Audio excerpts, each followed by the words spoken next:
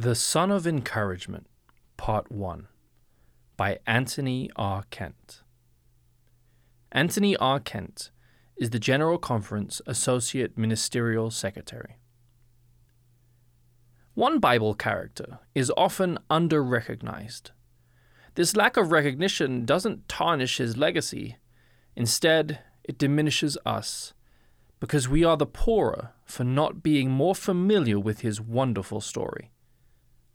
The Bible describes him as a good man, full of the Holy Spirit and of faith. Acts 11:24. Very few Bible characters receive such words of commendation.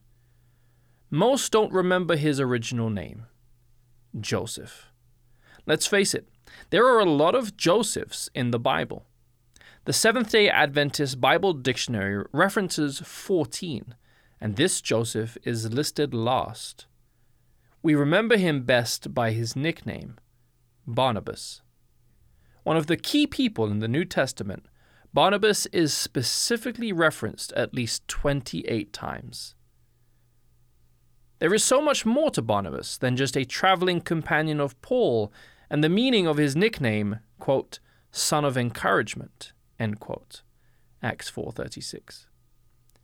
As a Levite, he would have been among the best educated, with a thorough knowledge of the Scriptures. Most importantly, Barnabas' life reflects and demonstrates a profound awareness of those Scriptures. Ellen G. White characterizes him as one, quote, who had liberally contributed of his means to sustain the cause of Christ and to relieve the necessities of the poor, end quote.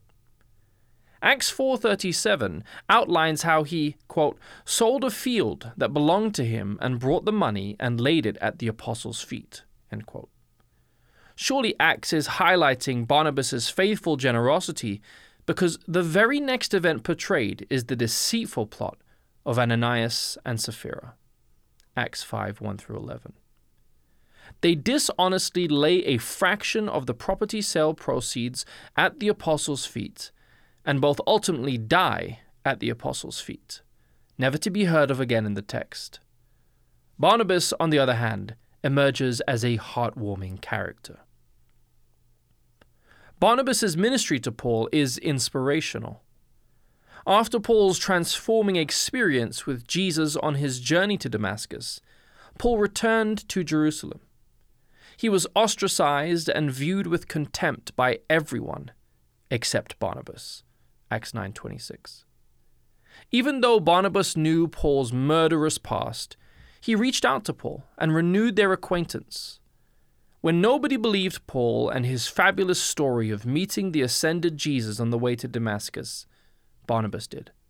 Quote, he fully believed and received Paul, took him by the hand, and led him into the presence of the apostles, end quote. When Paul had no voice nor credibility, and there was a very real danger of his divine calling being thwarted by fellow believers, Barnabas spoke for and resolutely stood with Paul. Barnabas' advocacy and support empowered Paul.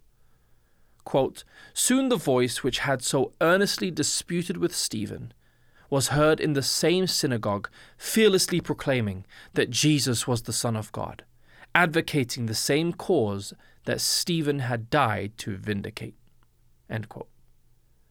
Paul's fearless proclamation of Jesus in Jerusalem was endangering his life. For his safety, the church leaders arranged for him to return home to Tarsus. There he would remain, safe but obscured. With few words and little fuss, Luke describes the next meeting of Barnabas and Paul. Quote, so Barnabas went to Tarsus to look for Saul, and when he had found him, he brought him to Antioch, end quote. Acts 11:25-26a. Once again, it was the, quote, son of encouragement, end quote, who reached out to Paul. Barnabas, at his own expense, in 1 Corinthians 9:6, traveled from Antioch to Tarsus, likely an overland journey of 148 miles, 238 kilometers, over 8 travel days. That's a round trip of 300 miles, approximately 480 kilometers, or 16 travel days. No small feat by foot. He made this journey for one reason: to mentor Paul for ministry. Quote, "Working with Barnabas strengthened Paul's conviction that the Lord had called him to work for the Gentile world." End quote.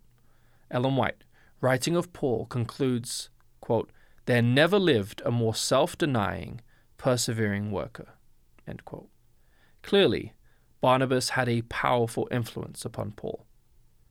What if Barnabas had not made that long journey to find Paul? Without the nurturing of Barnabas, what may have become of Paul's ministry? What could be missing from our Bibles today if Paul had remained in Tarsus? As an elder, deacon, or deaconess, who can you mentor and encourage, just as Barnabas ministered to Paul? For bibliographical and biblical references on this article, and for much more content for elders and church leaders, please visit eldersdigest.org.